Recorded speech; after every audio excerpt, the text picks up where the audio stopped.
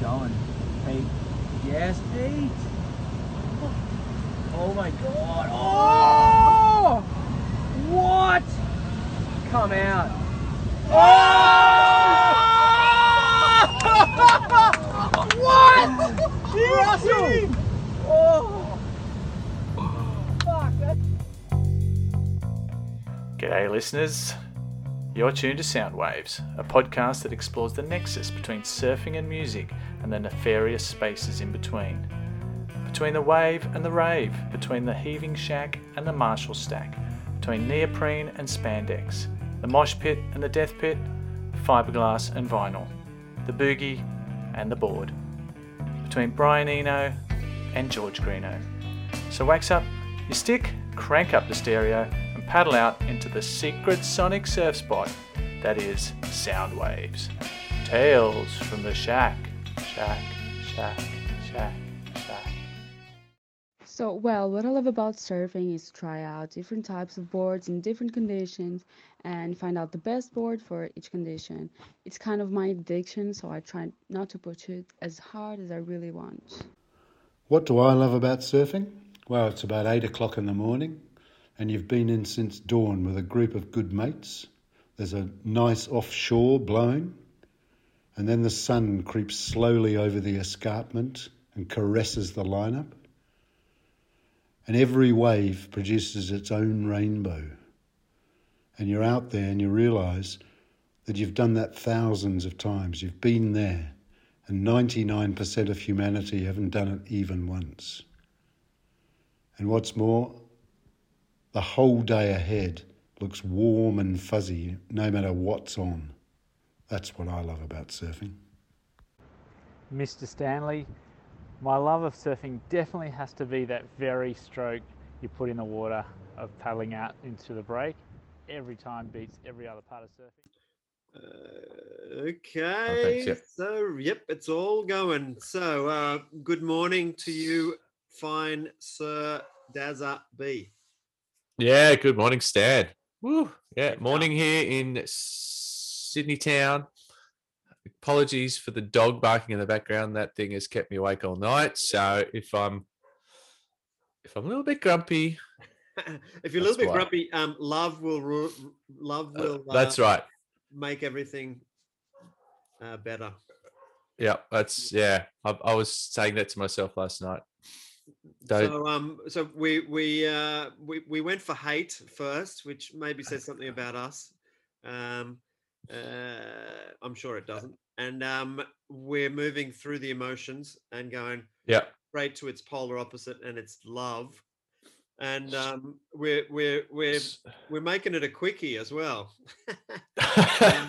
We've set ourselves a Does that say something about us as well? well, a quickie in probably not a quickie in every sense, but under an hour. I guess that's if anyone said that was a quickie, that you'd think fucking Yeah. Only Sting would dispute that fact. Sting would think. That's Things just getting started after an hour. He's just that's warming up. yeah, that's one little bread stick. Cool. No, I'm we're looking talking- forward to this. We're talking love. Yep. So much to talk about surf-wise and obviously music-wise. Yeah, well, you inspired me in the hate episode with your amazing list of things that you hate, and so I at some stage on the weekend I got into a bit of a frenzy and wrote a massive list of things that I love. So I'll be reeling them off at some point in the next hour. So Awesome. yeah. And we're going to incorporate our usual pre-subject banter. Just get straight into it. Yeah. I love two things. One, you sent me. Well, I don't know if you're going to talk about the cram thing, but We can. Yeah. love watching Neil Purchase Jr. surf racetrack Ulus on his duo concept. I haven't watched that yet. I didn't get round to it, but weird looking board. But he just rips so hard still, and I just love racetrack Ulu's at about 4 to 4.5 foot. Yeah. Oh, how good. And Neil Perch Jr., I mean, to be honest, I don't know a lot about his surfing. I know he was sort of on the tour for a bit, but I've only seen him a lot of the times going right, obviously, because he lives up on the Goldie. Well, and he was renowned as being, the kind of master of backside tube riding for a long time, right? Yeah, I mean, that stuff in Glass Love where he's dragging his foot to stall, he's doing some crazy backhand tube ride. Yeah, but I'll have to watch that because and that duo, there's a guy down here who rides one of those duo boards and raves about it. I mean, it looks like just a couple of tiny little bumps, just because they're parallel as well, right? And they're yeah. But it works. Looks like it works. I love it. So, Awesome. What about you? What are you loving? Well, can we talk about Crammy? Yeah, go for it. You sent it. Well, yeah. Well, it was just I mean, Matt Warshaw from the Encyclopedia of Surfing fame posted a little spray on Richard Cram and a little edit, which was fantastic. I haven't seen a lot of that footage, but what do you think about those cutties? Like they are, I think he does sort of compare them to the John Florence sort of turns of I would say today. They're almost more exciting to watch because they're a bit more raw. Yeah. Because there's this two stage. He describes it as, what did Matt Warshaw describe it as? Halfway between a like one of those ice road truckers sort of sliding sideways, and we use some great analogies, but you never get bored of it. Everyone's slightly different. And I was actually watching. There's a couple at the end of the clip where there's one particularly where he gets absolutely pitted at. I guess it's off the wall, and then he just. And then there's one section because it's been spliced with Mantronix, a Mantronix song from the late 80s, I believe. I can't remember what the song is, but I got it here. It's, what's the song? Sorry. King of the Beats, Mantronix.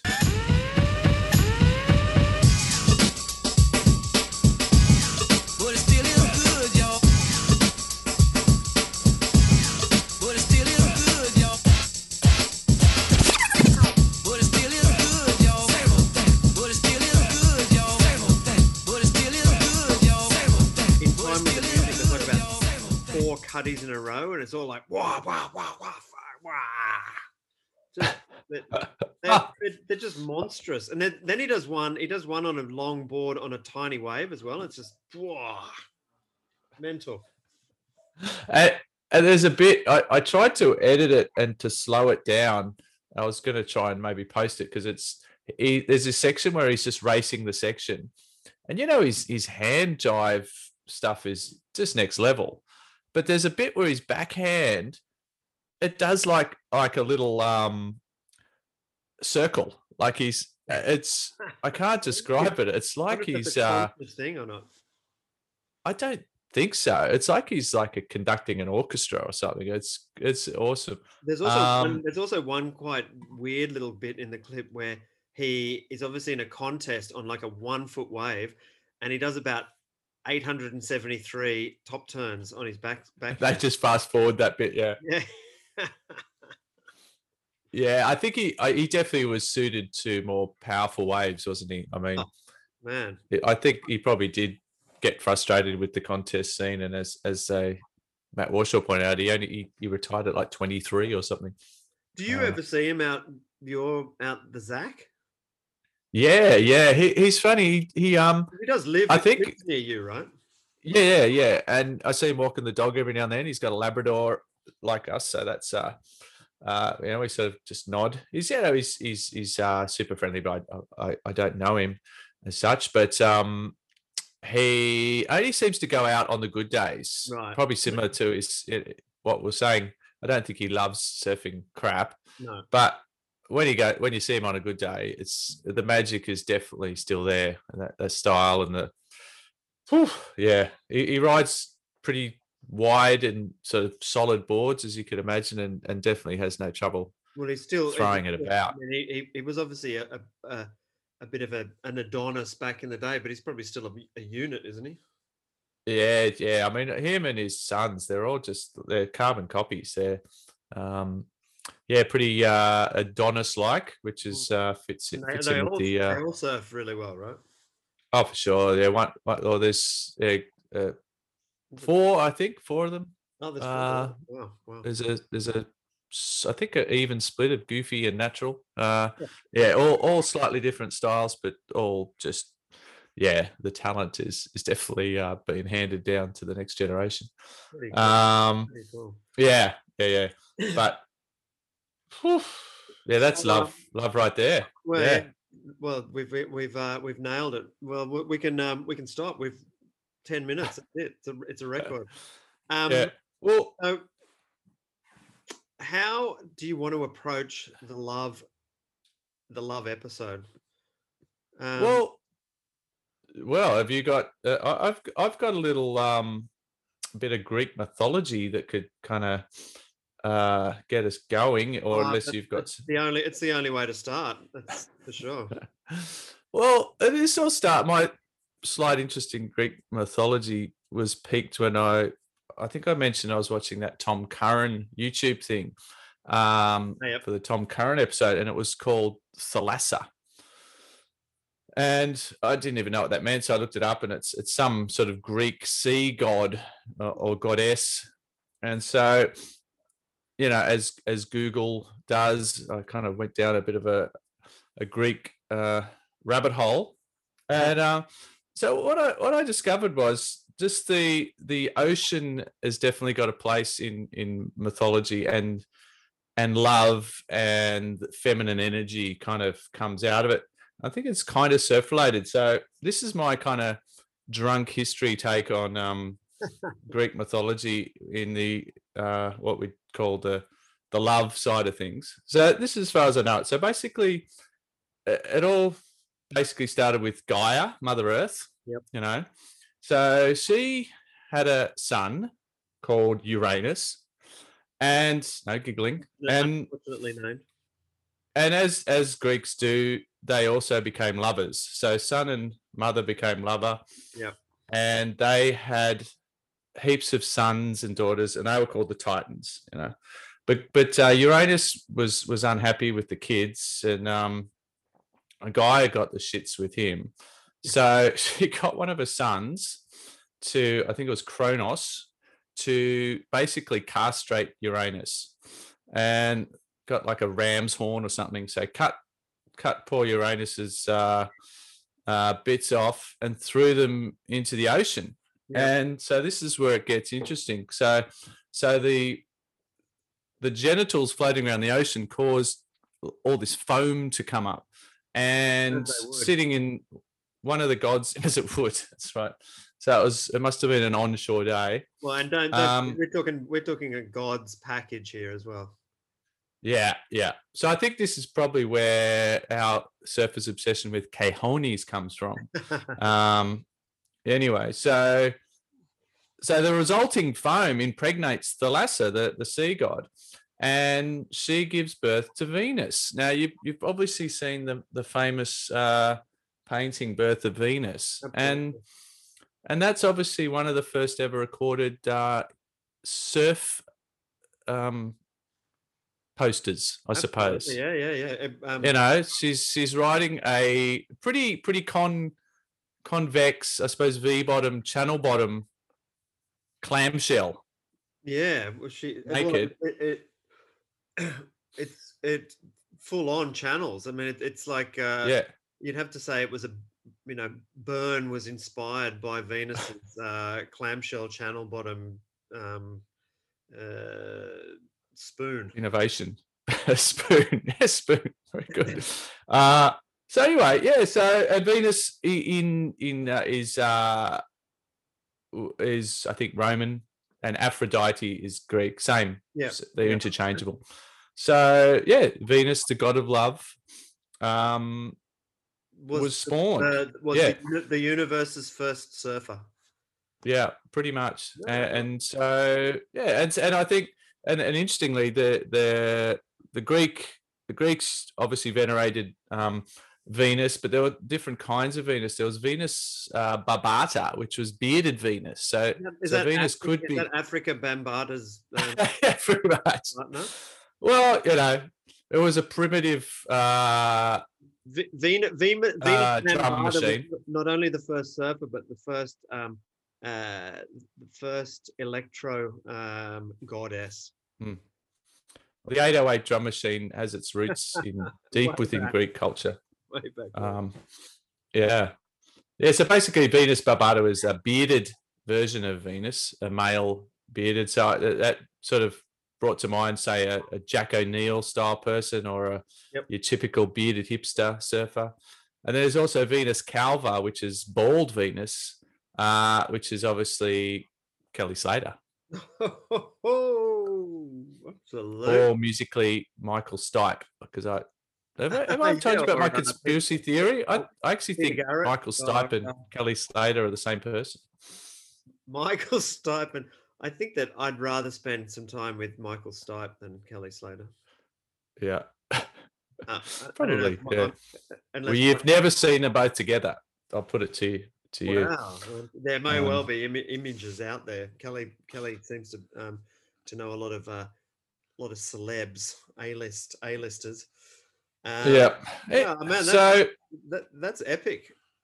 Yeah, and so I mean, the whole Venus thing obviously brings to mind. Obviously, the first thing I think of when I think of Venus is Bananarama, and that. I think you asked me ages ago who I had, if any crushes back when I was a kid. And I couldn't really think of any, but I can't believe I didn't think of Bananarama because which one that was it? I didn't really care. They were all. Well, I can't even distinguish them. I had a crush on not Siobhan, who was married to Dave Stewart, not the blonde one, the other one, the brunette. Okay. I fancied her. But having said that, I think we may have talked about this already, but nothing came past whatever the dark-haired girl in Human League. Oof. Oh, okay. She was the one for you. Oh, mate, she was fair enough. Just a complete aside, we had this conversation on our little surf group, as you will know, and you mentioning cojones. Because in Aussie vernacular they're plums, in Portuguese vernacular they are tomatoes, and in Spanish vernacular they're eggs. Okay, yeah. And I'm sure that huevos, yeah. If you've got balls in Spain, you've got some heavy huevos.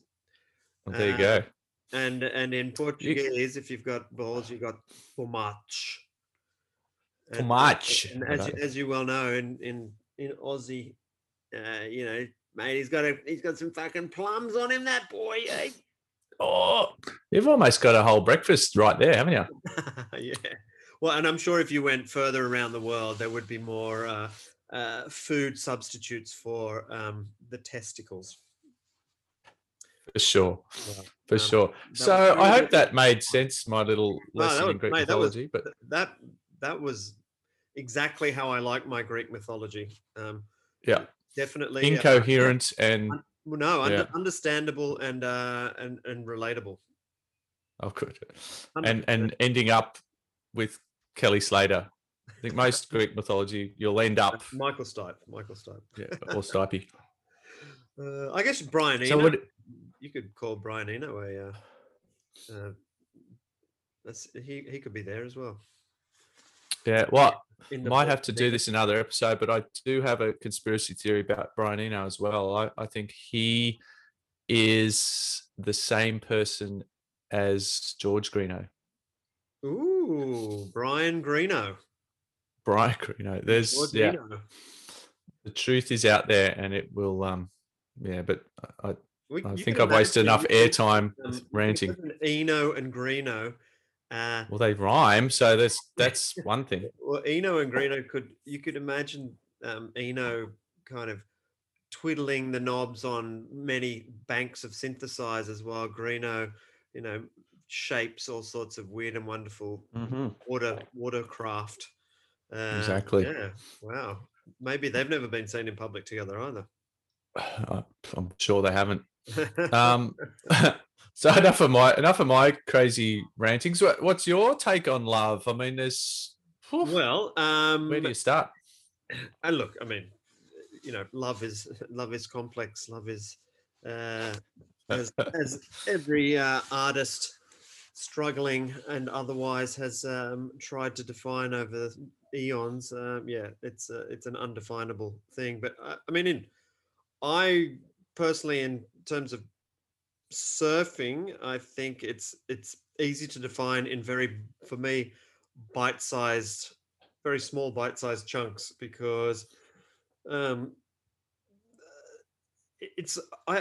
think that it's like getting tubed, right? Now, we've talked about this loads of times, and we've talked about the fact that you and I probably both don't get tubed probably in the right way, or we're not doing it right. But when you do get tubed and you love it so much, but it's so fleeting, and then you want more of it, but then you cannot. It's hard to remember what it was like, even though you just had it like a minute ago or 5 minutes ago, So I guess love on the whole is that there's a kind of analogy to be made there, that the tube is something that is undefinable, even when you're as close to it as possible. And I mean, everybody says that it's a cliche, time stands still in the tube and all this kind of stuff. Particularly if you've got your eyes shut. Exactly. The amount of times, particularly when I was younger, I think I've got over it, but I may well be wrong. But the amount of times I came out of probably very small and very short tubes and noticed that my eyes were completely closed. That was kind of schoolboy error. Oh, for sure. And yeah, it's just so fleeting too, isn't it? And I think the tube is a funny one in that, I mean, we all love to be, especially I think surfers, we're all a bit vain, I suppose. And if we do happen to do something well and somebody sees it, it's just, it's a bonus. Right. But I find too, if I get what I think's a tube, I do like someone to see it and tell me about it, only because I haven't probably experienced it myself. Like you said, I probably have my eyes closed. So if someone says, "Oh, that was a pretty good tube," or "That was whatever," you go, it actually confirms that it happened.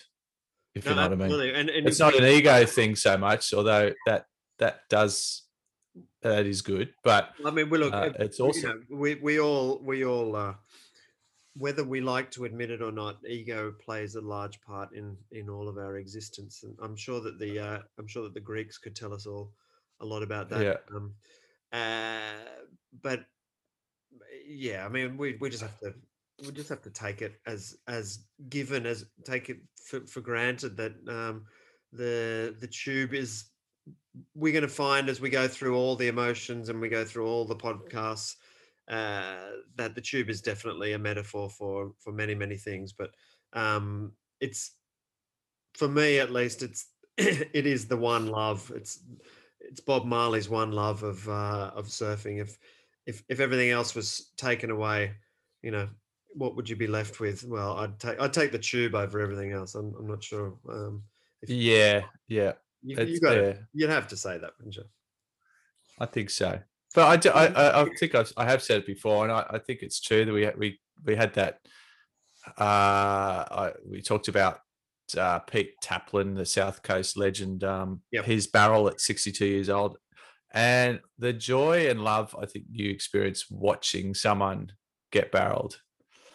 It's pretty good. Well, and in fact, in my list of surf love things, which I will I'll rattle off to you in a second. That's one thing.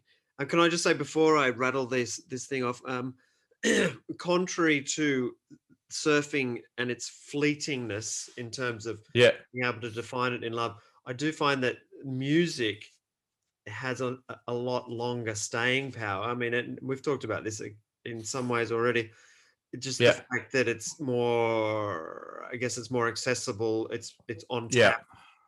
Well, especially now, everything's at your fingertips. You can listen to things a zillion times, and unless you've got unless you are own a surf pool, surfing itself is such a fleeting pursuit that Yeah. the music surf dichotomy is quite an interesting one, really. Oh, for sure. But yeah, going back to the getting a barrel, right? So I wrote Oh, yeah. in my long list of things. I've just moved it, and I'll just say these. So getting a Go barrel, for it. I love Yeah. getting a barrel. I love getting a barrel in front of anyone. I love getting a barrel in front of a mate. And I especially love getting a barrel in front of a grumpy cunt. How about all of those at once? Right. Well, yeah. Plus a cameraman. Yeah, but there Or is woman. something really good about getting barreled in front of someone that you don't like. I think They won't acknowledge it though. That's got to be the best feeling, actually. There's the love and hate. The love and hate Yeah, together. it's so good. Wow. So, well, how about I just go through my list? What do you reckon? Yeah. Go for it. Okay, so I actually had at the beginning. I love obsession, and I think that surfing and music are an obsession. If you practice, if you do them, if you enjoy them, if you are if your life revolves around them, it's definitely obsession, and I think it's both a healthy and unhealthy obsession, and there's nothing wrong with it as far as I can go. Yeah. Childishness, I love childishness, and I think that surfing, if it's done right, brings out the most childish aspects of people in a good way. Maybe I should say, sorry, I know there is a difference between childish and childlike. Never really bought into that too much. When I say childish, I mean going back to being a child. I don't mean simple, because yeah, being childish is it's only kind of connotates with brattiness or petulance or whatever. But no, I think it, the very fact that when you're out in the surf, it's actually socially accepted to just scream and hoot and laugh and when it's funny, isn't it? Yeah, days when it's absolutely pumping and everybody's hooting everyone. I mean, that's pretty childish, isn't it, or childlike? That's true. I've actually never thought of that, but it's true. Like the things you sort of do and say when you're out in the surf, you wouldn't get away with as an adult on dry land, would you? Like you would, but people would just think you're a bit nutty. A bit, yeah, I suppose. But even just some of the things you like, just splashing water at your mate for whatever reason, just for fun, or just throwing a bit of seaweed at someone, or pulling, it's all just pulling their leg rope, or pushing them off their board, or like you said, just the hooting and the I like that. Yeah, I never thought of it that way. Or doing as I did with good mate and loyal listener DJ Omen, and dropping in on him at restaurants, and me thinking it was very funny and him thinking it was not very funny. Typical playground shenanigans there. Yeah.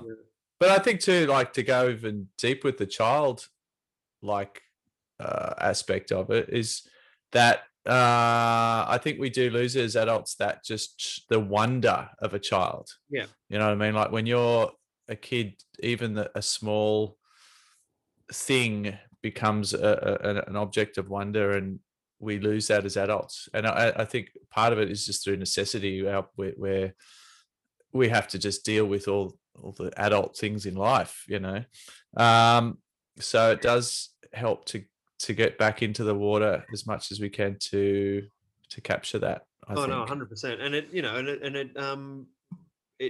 it does allow us a look into the childish dimension, I think.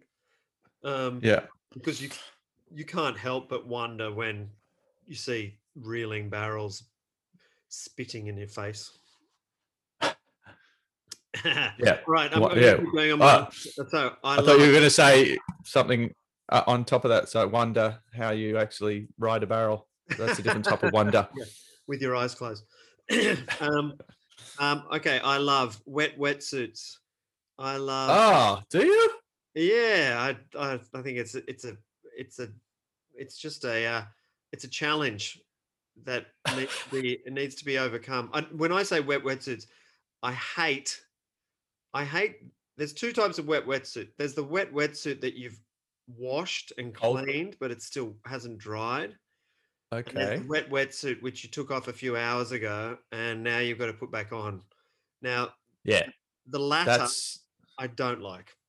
okay. The I cold don't- wet wetsuit. But a wetsuit that I have, washed out in fresh water and it just hasn't had time to dry, I can handle that. I quite like it. It's a challenge, especially if it's cold. Okay. Okay. Wow. No, I'm I don't know. Okay. All right. Salty. That actually another. Excuse me. Another food that is a substitute for cojones is figs, right? Figs. Nice. So I love Mm. salty figs. Salty figs. Yeah. Leg Nice. ropes. Homegrown. Leg ropes that last for 15 years. Nice. I like that. Not pissing in my wetsuit. We have some differences here. I know, and I'm sure that most of the loyal listenership of we won't give exact numbers. Will excuse me, disagree with me profusely and vehemently. Yep. You are the sting of wetsuit urination. You can go for hours without doing it. Wow. Okay. I love an organized surf bag. Ah. Just the wax, the comb, wax, the fins, the leggies, the sun cream, the surf keys, everything the nice key. in its place, clean and ready to go.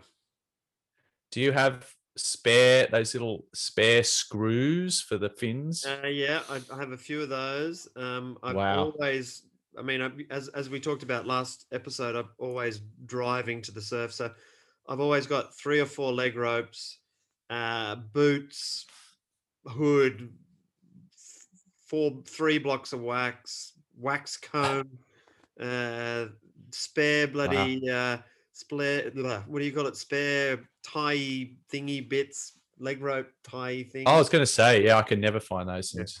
Have you ever gone into a shop and bought one? Sorry?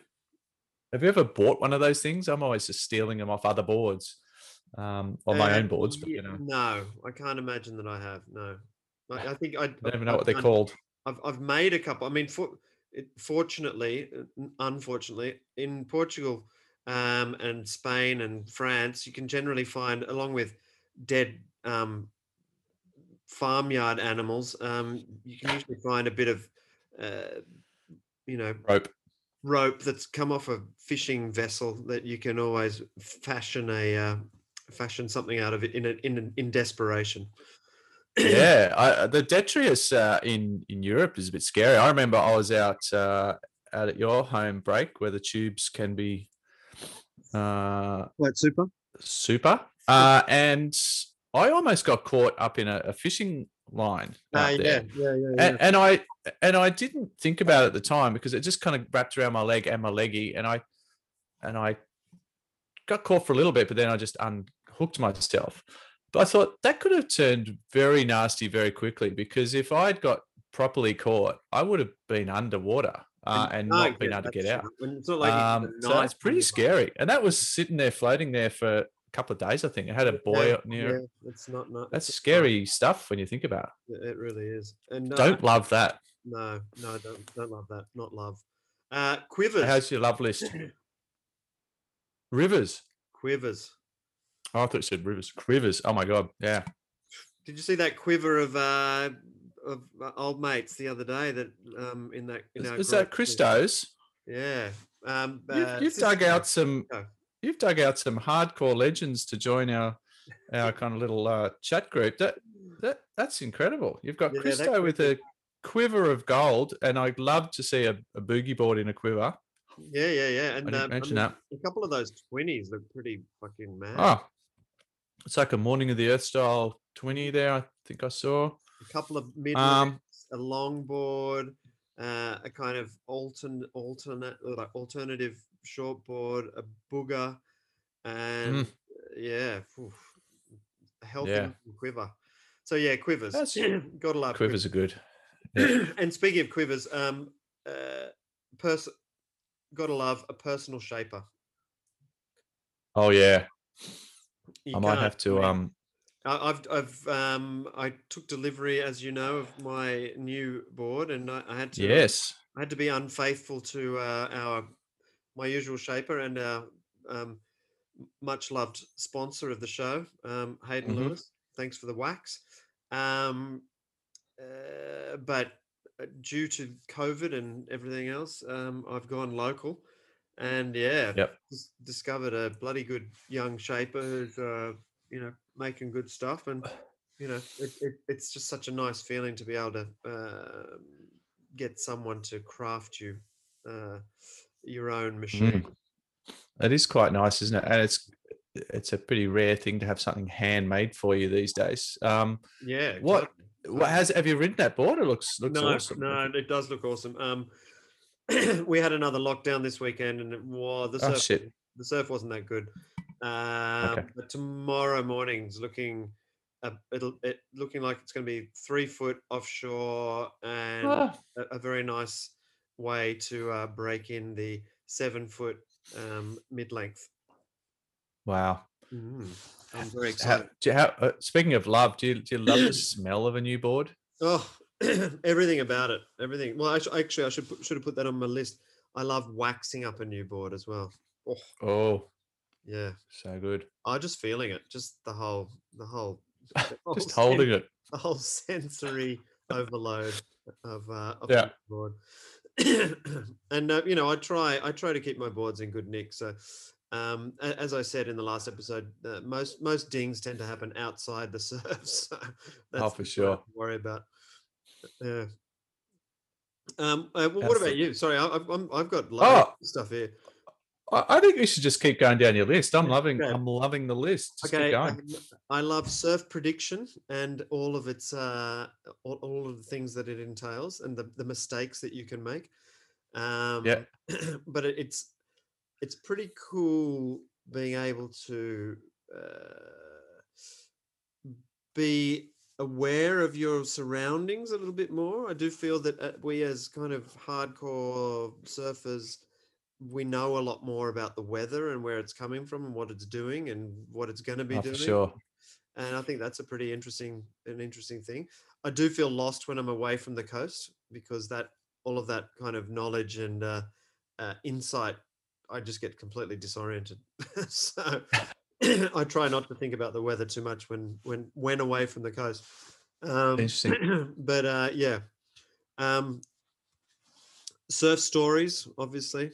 We talk about them every week ish Yeah. month on this little podcast, and they're integral to our existence as surfers, and I mean as humans. And I think that storytelling is something that is disappearing in this kind of soundbite existence, and the surf story is a good one because it's ripe for exploitation and abuse.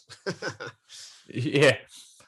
No, I love a good surf story. I think I'm definitely guilty for not sitting down and reading a good story, even a sort of a semi short piece. I still remember this surf magazine sort of. It was called. It was I think it was either Tracks or one of those. Back in the day, they used to do a big wave special, Oh yeah. and they'd have stories of big waves by different surfers, and it would always terrify me because they're. But it'd be interesting now to compare it because this is pre tow in, pre huge wave surfing, I suppose. You know, Waimea was the place back then, I suppose. But it used to just terrify me reading some of these stories, but so captivating, you know. There was an Yeah. there was an edition of White Horses. I think is that White Oh Horses? yeah, And that yeah, was that's a great different. mag. I don't think it was necessarily about big waves, but it was each, you know, it had a host of different people from all kind of walks of the surfing existence, all corners, and they each told a surf story. I'm Yeah. sure I might have it somewhere. There's Okay. some rip snorting yarns. It's just a bloody good idea, you know. Yeah, maybe we should have a few little story time. Yeah, no, I think that's a bloody good idea. But Getting sorry? getting tubed, I love. Oh, okay. I Wow. think we talked about that. It's worth mentioning again. Racetrack Ulus. That was after having watched the Neil Purchase thing. But yeah, wow. I don't think many things can beat an afternoon at racetracks on a low tide, offshore, sun going down. Just there is something magic. Even if it's crowded, even if it's, you know, there's a circus going on the. It's all part of it, isn't it? Yeah, but it's just there's just something magical about it. And of course, I mean, the waves are just, you know, as long as you got a little bit of get up and go, it's pretty impossible not to get barreled or not to just have. Just having long waves. I know we talked about this last week with your trip to the river mouth, but just really nice long waves. Just there's something else.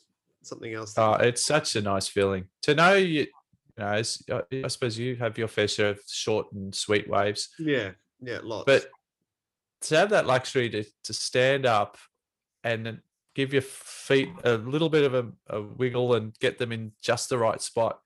To know you've got the time to do that before you then start trying to turn or whatever, and just knowing it's not going to close out in 5 seconds time. Yeah. It's such a good feeling, isn't it? And you're in warm water. Yeah.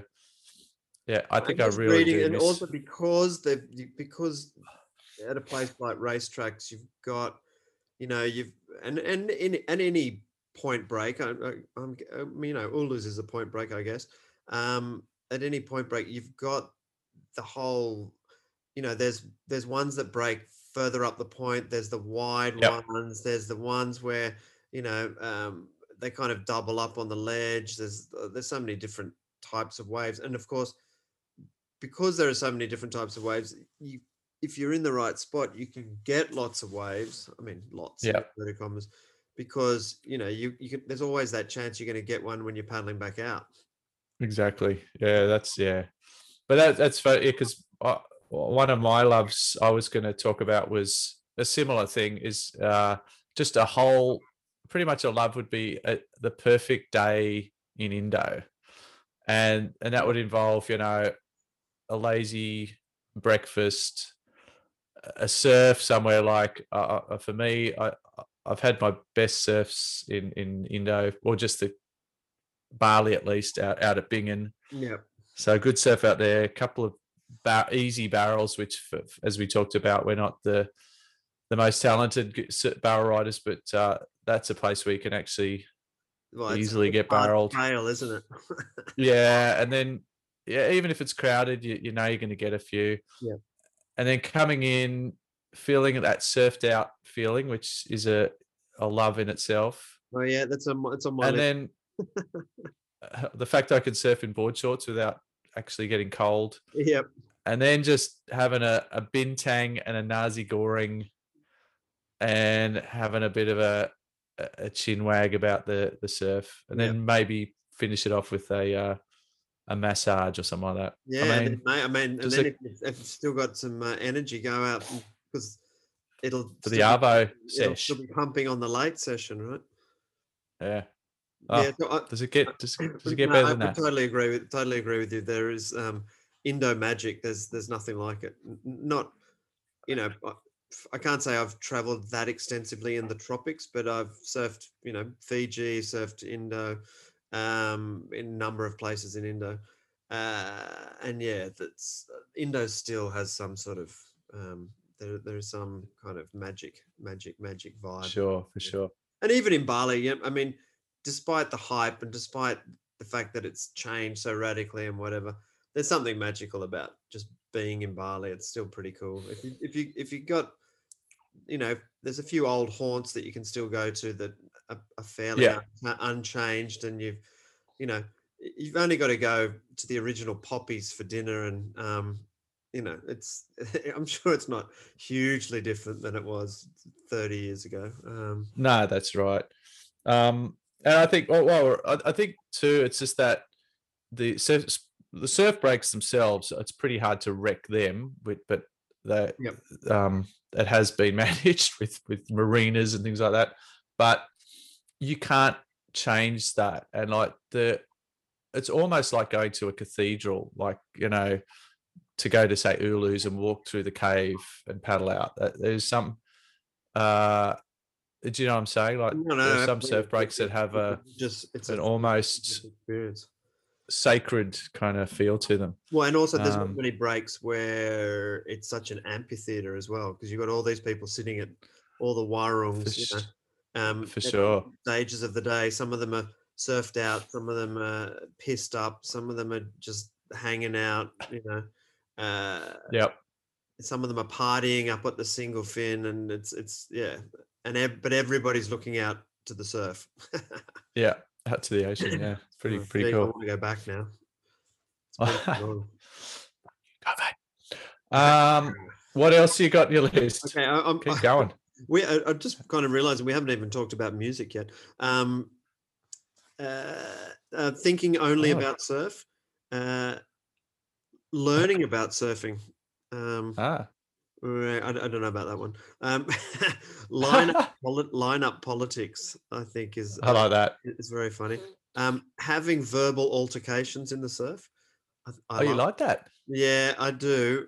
As long as it doesn't lead anywhere sinister. I don't mind having a bit of to and fro with a fucking idiot, or that's the other person might be saying the same thing about me.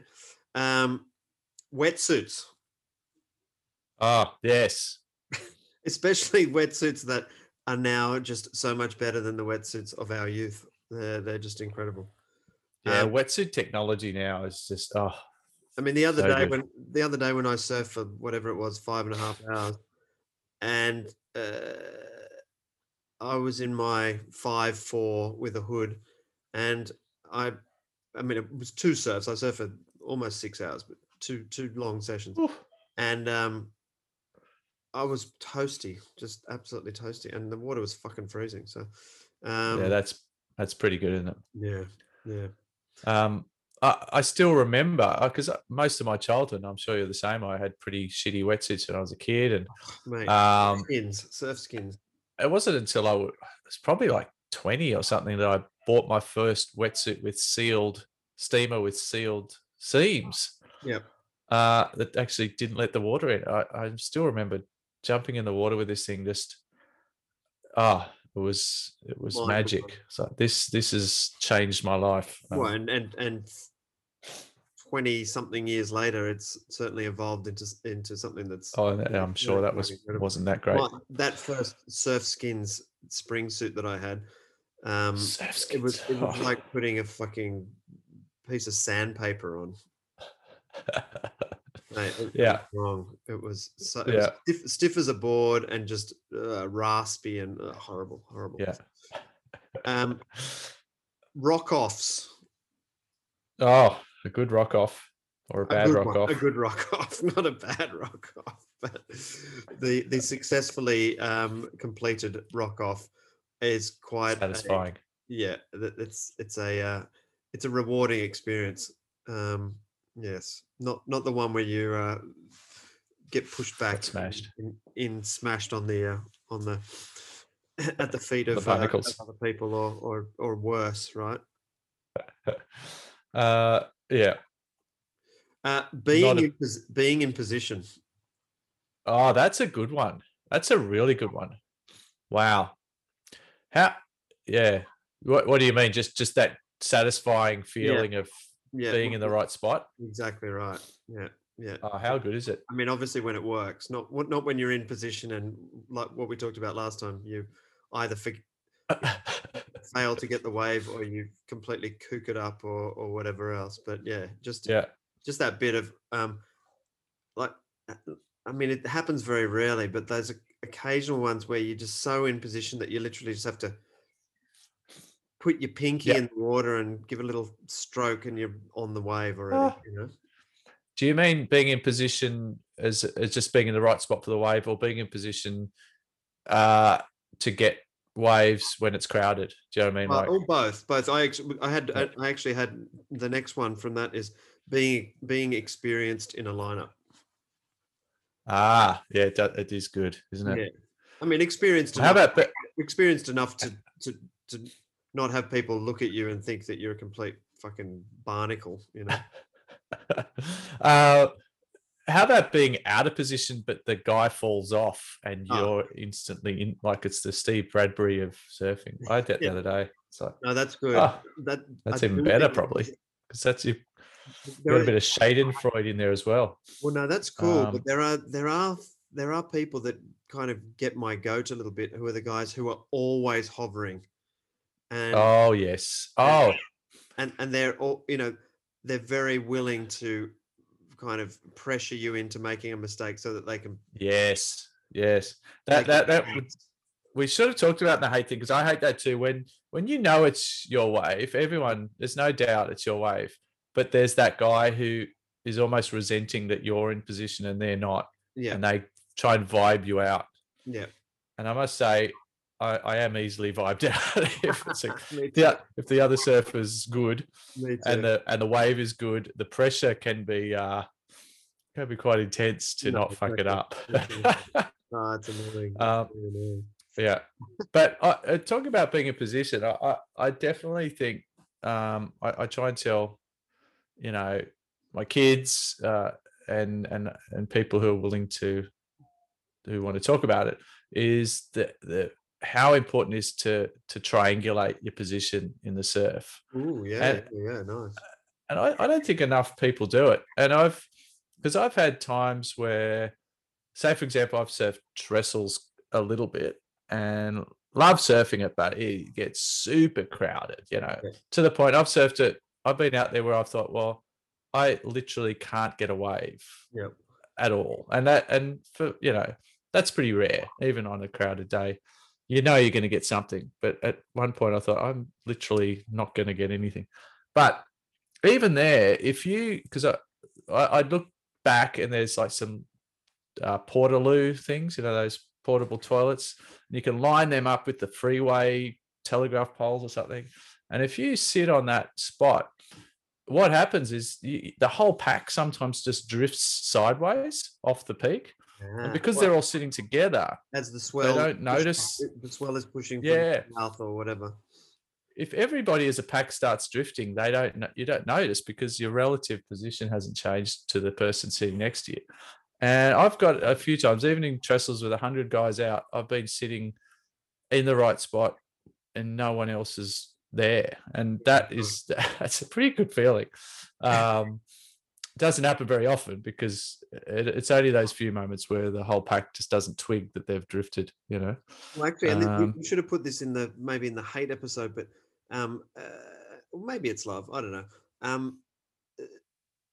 A real folly is to start having a long conversation with someone in the surf, because you're guaranteed to look up 2 minutes later and you're just way out of position. Oh yeah. Especially if you're actually engaged in conversation. It's just like, it's a recipe for positional disaster. For sure. What else you got? I got three more. Okay, backdoor bazzers. Oof. How good Backdoor is bazzers. that? Especially those ones when those ones where maybe it's not the biggest barrel, it's not your big gaping kind of barrel, but those ones where you can literally take off into the barrel. Yeah. Oh, mate, Yeah. there's something so nice about that. Well, Bingen, as I spoke to, Bingen, you can do that. Yeah, It's just such a nice feeling. And well, it's taken me a lot. I'm a very slow learner with a lot of things, but in love and life, but surfing definitely. And I've only just really realized how much easier it is to take off behind the peak to get barreled, or Yeah, even just to get the wave. Yep. And it wasn't until I watched this. I don't know if you've heard of Brett Barley. Is it Brett Barley? Yeah. He's an East Coast American surfer. He's he's kind of a bit of a cheesy guy, He's got a vlog. but he did this thing on how to get barreled, basically on kind of A-framey style waves, and Right. he explained really well how much easier it is to take off behind the peak, and it makes sense when you think about it, because you try and take off at the peak and you're just going to get pitched. Yeah, exactly. You take off too far on the shoulder, you're not going to get barreled because you're on the shoulder. And he showed that it's actually easier to take off behind the peak.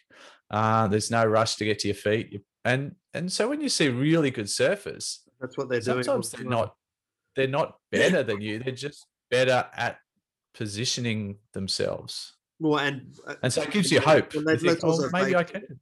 Let's also face it. Their huevos might be a little bit harder. Yes, perhaps the eggs have been hard boiled. Hard boiled. They've been in the boiling water for quite a long time. Emu eggs, perhaps, but backdoor. All right, I'm gonna have to watch that video because my local. Yes. Oh, that because definitely applies there. I reckon big lumps of A-frame moving along there, and that definitely makes complete and utter sense. Yeah, for sure.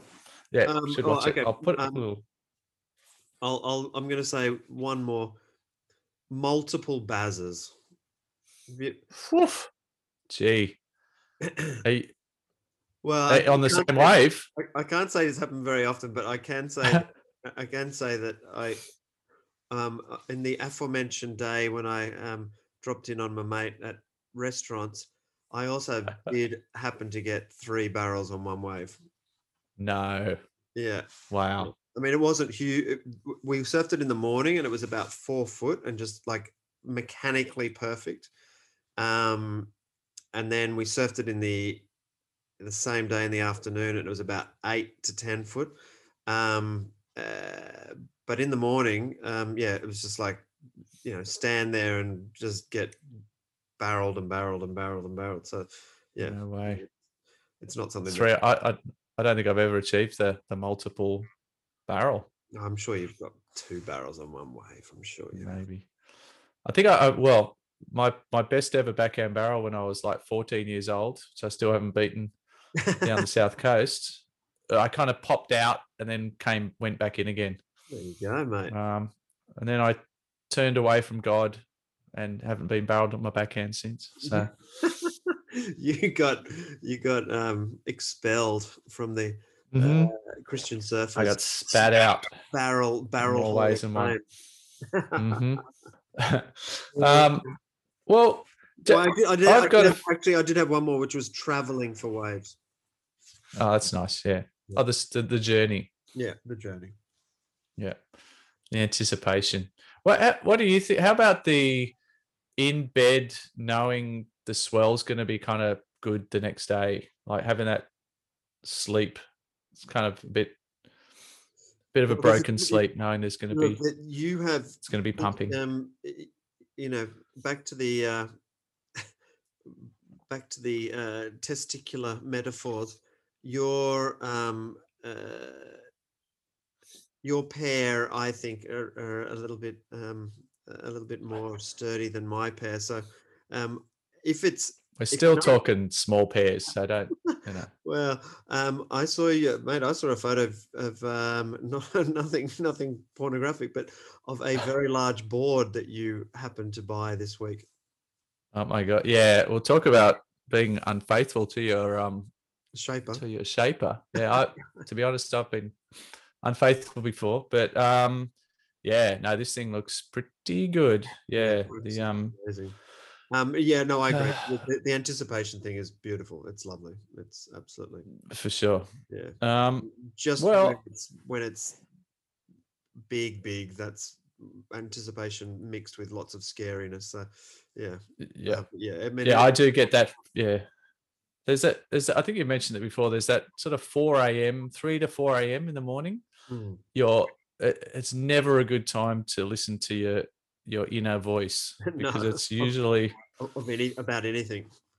oh, that's right. It's I think I've learned just to ignore it at that stage of the morning. A lot of times, surf wise, I'll be shitting myself at 3 or 4 in the morning, thinking, "Oh my God, I don't want to go out. I don't want to. It's going to be too big." And yeah, first time I surfed Cloudbreak, I remember that it was the night before. I was just like questioning myself, but yeah, but the anticipation when you know it's going to be good and not There's something scary pretty cool good, about- scary big. I don't know where you were staying, but we stayed on Namotu, and you get up and you Oh, you could you hear do a it. bit of stretch and have a little bit of food, and then everyone moseys on down and hops in the boat, and you in the beautiful morning you're cranking along towards Cloudbreak. It's pretty magic. Mm.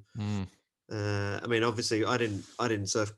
Probably surfed Cloudbreak about 6 to 8 foot, no bigger than that. But yeah, I think if it had been a 10-foot day, it would have been a whole different story. But yeah, I mean, far out. There's a lot. It's a big playing field, that's for sure. There's a lot to be Oh, for sure. scared about. A lot of fear. Yeah. So how about sort of just the love? I was thinking, well, I mentioned Aphrodite. I think Aphrodite was in love with Adonis. I could be right. I could be wrong. So who are who is the Aphrodites and Adonises of the surfing world? Those couples, I suppose. Can you think of any? Well, I mean, they're love couples. I think there's only been a few, hasn't there? I mean, there was Lane Beachley and Ken Bradshaw. Yeah. I mean, that was the one I thought. I actually happened to be out in the surf in Hawaii when those two were out there, and it was beautiful. They were both ripping.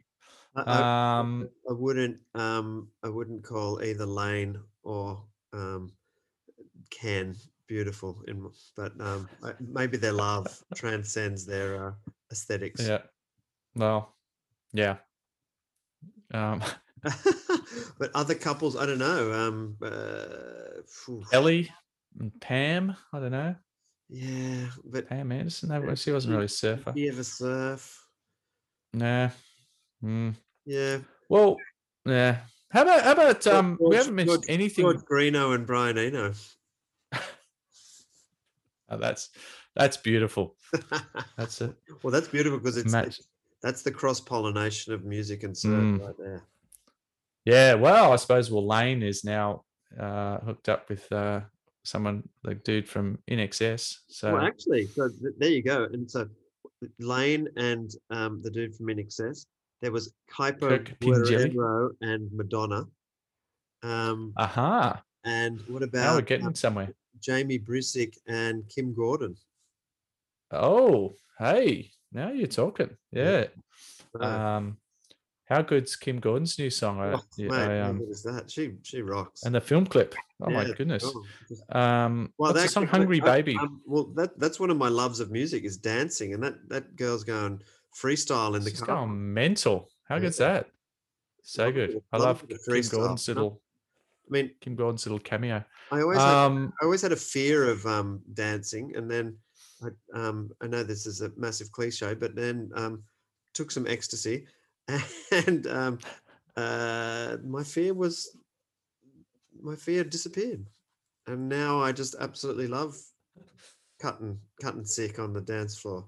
and it doesn't matter what you look like because everyone looks either stupid or really cool. So you're either going to be one or the other. So just That's so good. I think you need to have some like inspirational mugs made up or something, like, because that dance like no one's watching, yeah. that kind of stuff. You should just have like dance like you've just dropped some eckies,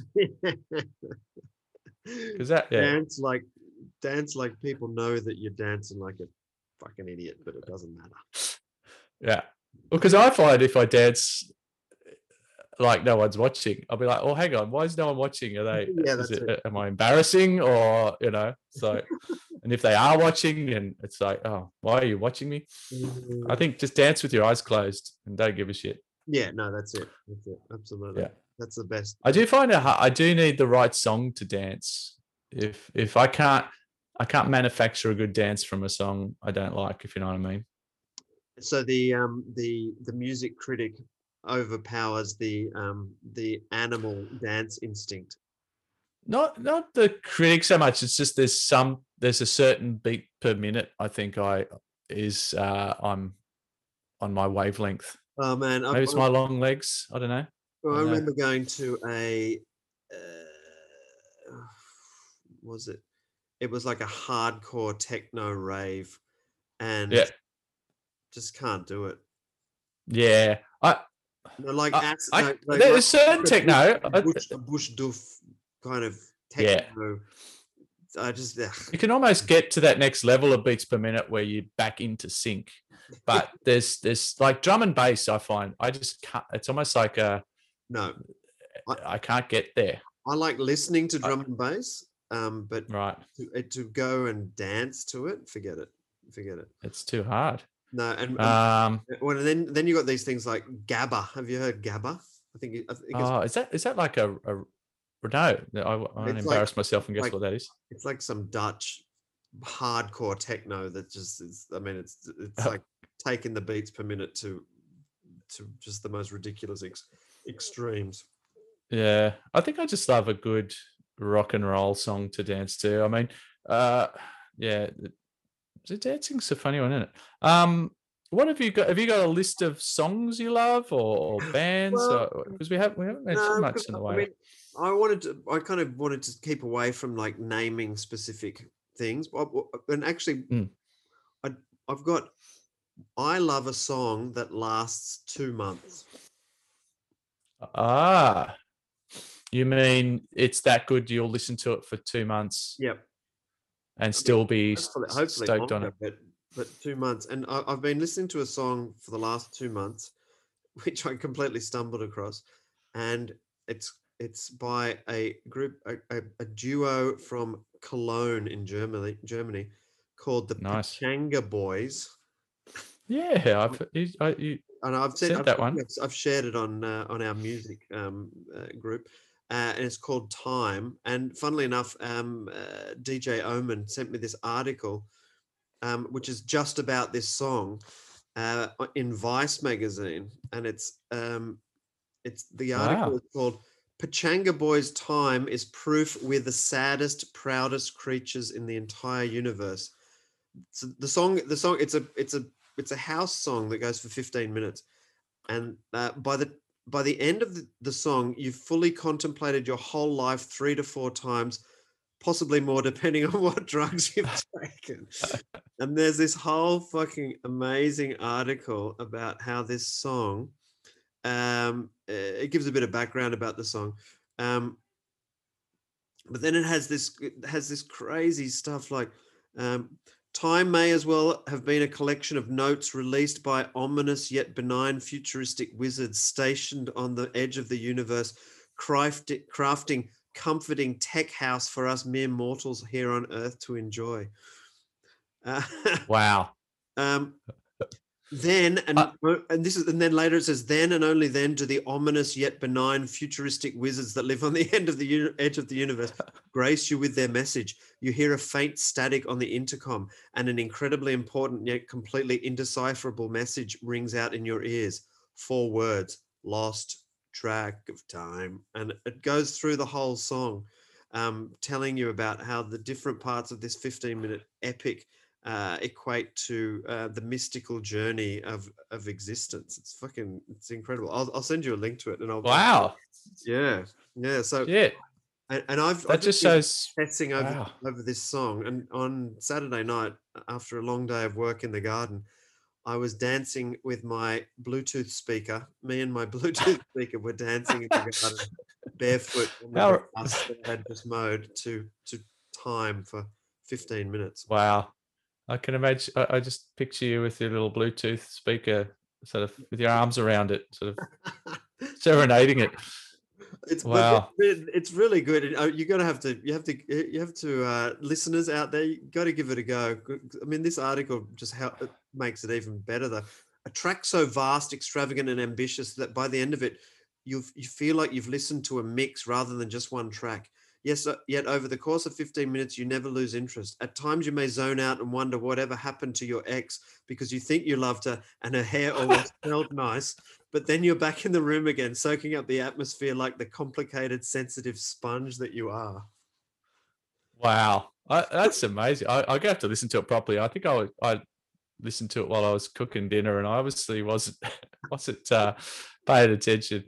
I just love too how, most songs descriptions, journalists will say something like, it's like blah, blah, blah on acid. But I think with a lot of those kind of tracks, that's just a given, Exactly. So, well, of course it's on acid, but it's like on acid plus something else. That is so good. It's very, very, very cool. And I think that one more line from this last line from this article. Then as you drift along the melodies, a sudden burst of natural introspection occurs. You begin questioning not only yourself, but the very fabric of reality. And I mean, if music can't make you do that, then what's it all about, really, isn't it? I mean, music is just, if surfing can make us think about existence, I reckon music can do it even more so. Yeah. Oh, well, that's So that's that's my one song that I'm going to mention. This. Well, you've blown my mind, basically. Well, the only song I think I can, I'm not going to be able to top that, but to get back to my Greek, my little Greek goddess and god yarn, Nana Mouskouri. You know me too well. Yes, Nana Mouskouri. No, sorry, Demis Roussos. All of those. Oh, how goes Demis Roussos? He's awesome. Wow, we should just have a Greek episode. Absolutely, that'd be good. No, I was thinking, "Song to the Siren," This Mortal Coil, because that's obviously involving sirens and sort of mythical sea creatures, and I think if there's a song about love and sort of forlornness in love, what you can't beat sort of that wailing. The lonely sailor out on the ocean getting drawn to the sound of the sirens and the well, basically I think the notion is that the sailor then sails towards the voice and gets shipwrecked on the rocks. Absolutely. Obviously. Yeah, and there's a beautiful line that just says, did I dream you dreamed about me? Were you here when I was full sail? Now my foolish boat is leaning, broken lovelorn on your rocks. It's just such a beautiful, beautiful song. And I think it has got a bit of a surf, well, not surfing, but definitely the ocean and the waves definitely play a big part in the song. It says, should I stand amid the breakers or should I lie with death, my bride? It's tugs on the heartstrings. It's I don't know the name of the singer from This Mortal Coil, but she's got a hell of a voice, though, doesn't she? Ethereal voice, and I didn't even realize that the song was written by Tim Buckley, Jeff Buckley's old man. So no, I didn't realize it's pretty crazy. And it's almost one of those songs it's almost a song I thought was almost couldn't have been written by a human, if you know what I mean. Well, actually, that's funny because I've actually got in one of my loves of music, and this is I did write no after it. I love the music that artificial intelligence sends me. Oh, It's wow. It's been sending me some Okay. really good music lately. The AI. I mean, What- I hate it, that's- but yeah. and you have to be picky. But some of the stuff it's been sending me has been fucking good. That Pachanga Boys was sent to me by the AI, What? Oh, and that's it's a I bit don't spooky, mean isn't it? Andy Irons, What was that last bit? Sorry. and I don't mean Andy Irons. Yeah, it's weird, isn't it? Like, and there's also now, I don't know if we talked about this before, but there's actually classical music that was written by AI, so you No, can listen no, to music, it's- and apparently even kind of so-called experts in classical music can't tell the difference. it's So scary. It's scary. that's a little bit scary. But yeah.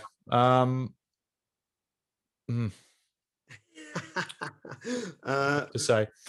How about forbidden love? I really like that concept of forbidden love because there's one of my favorite Lou Reed songs is Romeo and Juliet. There's actually a really good spoken word version of that song. Right. Obviously Dire Straits do a Romeo and Juliet, but that the concept of the forbidden love between two warring families in that case. I was wondering, in the surfing world, you've got the boogie board and the surfer. Is that a forbidden love? Is there? I think that's been Is there? that's been being broken down, isn't it? You've got all the drag. And that's got to be a good thing, isn't it? I mean, it's almost like the barriers of homophobia's been broken down in society, which has got to be a good thing. And maybe surfing. Maybe forbidden love harks back to an era when people were a lot more conservative. Maybe I mean, you can't say that we're ever going to reach anywhere near peak evolution, but it's certainly in terms of society's view of different of its different members. It's got to be a lot better than at any other time in history, right? I mean, there are overcorrections, which of course wokeness and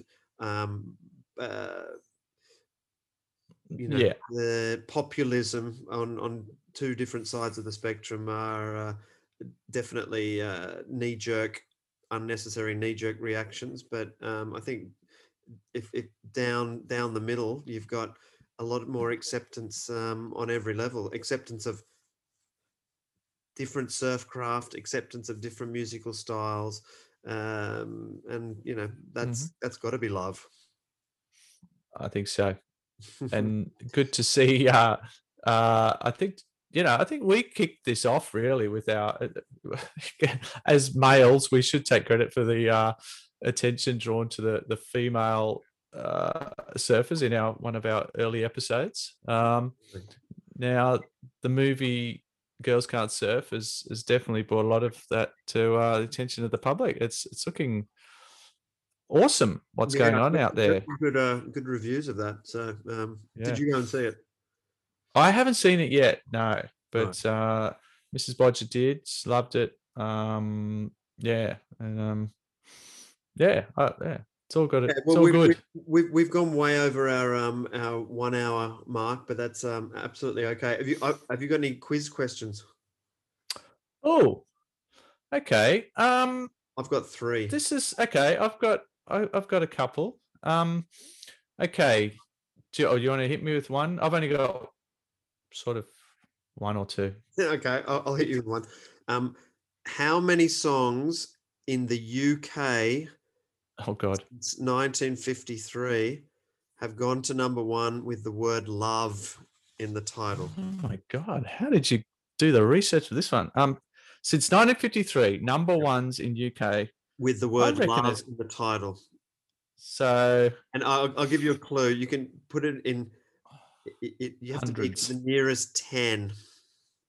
Oh, Okay. Well, I'm going to say 150. Ooh. Yeah, it's actually 97. Oh, wow. The first one was Comes Along a Love by K Star in 1953. Okay. And the most recent, Savage Love by Josh 685 and Jason Derulo. I'm sure you know Okay. that one. Having said that, not having said that, one which I thought was very interesting only in 2019 went to number one. I Love Sausage Rolls. I assume that's the piss take. Is that an AC/DC? Yeah. Joan Jett. Sorry. Yeah. That one. Yeah. I love sausage rolls. Well, And of who course, doesn't? in amongst those, there are some classics like "Tainted Love," "The Power of Love" by Frankie Goes to Hollywood. You know, Did Love Will Tear Us Apart get there? Probably didn't get number one. Did no, it? probably didn't actually. Well, I've got a question Yes. related to Joy Division and Love Will Tear Us Apart. Mhm. What song was Love Will Tear Us Apart a reaction to? So there was a song that they heard and was quite famous, and they thought we're going to do sort of the polar opposite of that song. Ooh, and heard at around the same time in the late 70s. Yeah, roughly, I think. Yeah, probably a 70s song sort of thing. And was it a British 70s song? I'm not sure. Basically, you think Love Will Tear Us Apart. What's the opposite of that? Yeah, it's like Sugar, Sugar, Honey, Honey, or Love. I'll tell you the name of the band. Yeah. Captain and Tennille. Oh God, no. Love Will Keep Us Together. Of course, love will keep us together. Yeah, Oh, there you that's go. good. I love it. Love will tear us apart. Of course. Yeah. Oh, that's great. Love a bit of, absolutely love Deutsche Division. I'm starting to lose my mind. Okay, I've got another question for you. How many number one songs did the Beatles have with the word love in them? 30. No, nine. Oh. including Love Me Do. The number 9, which was 1 week. No, sorry, it wasn't number ones. How many charting songs? They did a German version of "She Loves You," which had 1 week on the chart. It's a German language rendition of "She Loves You." How's that? The brainchild of the German division of EMI, hoping to score big in Deutschland. I mean, I know "I Love You" is "Ich liebe dich," so it must be something like that, hey? "Sie liebe dich." Beautiful. She loves rolls off the tongue. Speaking of German versions, there's an awesome version of "Heroes" by David Bowie in German. Right. Yeah. Well, from now, was it Lou Reed or Iggy Pop who produced "Heroes"? Iggy Pop. The 3 of them were all. Brian Eno was involved, wasn't he? And George Greeno, of course. George Greeno shaped the microphones. George Greeno was there for sure. Bowie and Iggy and Lou were kind of all hanging out together, probably sleeping with each other. Oh God, yeah. Definitely taking drugs in Berlin around that period, right? The Berlin period. Yes. I got one more. Okay. What's the surname of a Hawaiian surfer whose first name is Love? The first, so say that again. I totally zoned out. What was that?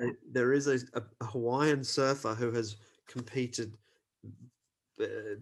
sporadically in Hawaiian comps, like at sunset and stuff. And his Christian name is Love. Oh, do you know what? Very obscure. Love. I don't know. His name is Love Hodel. Love Hodel. Isn't that a weird? That's so good.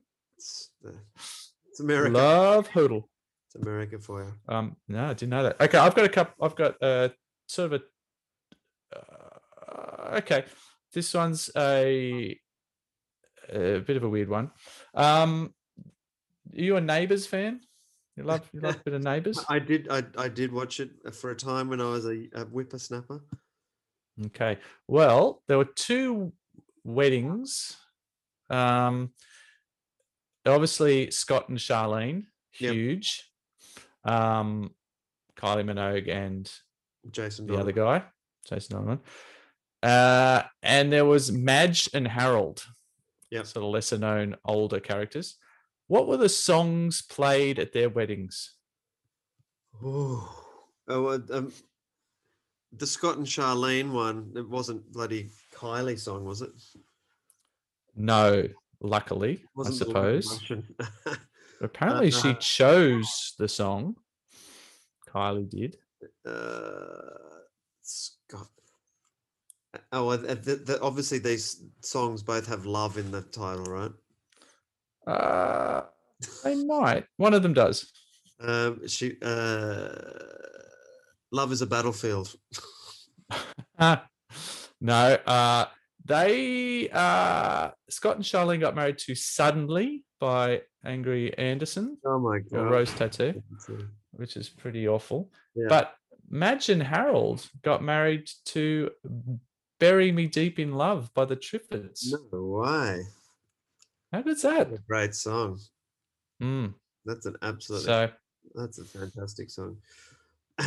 Probably the best ever 2 minutes of Neighbours ever, is having the Triffids playing. Okay, last question.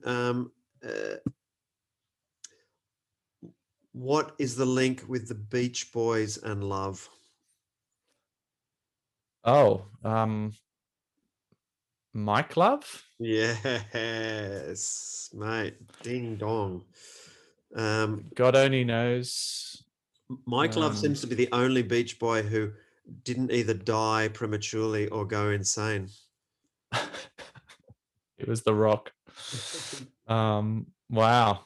Yeah, Mike. I don't know much about him actually, apart from his name. What?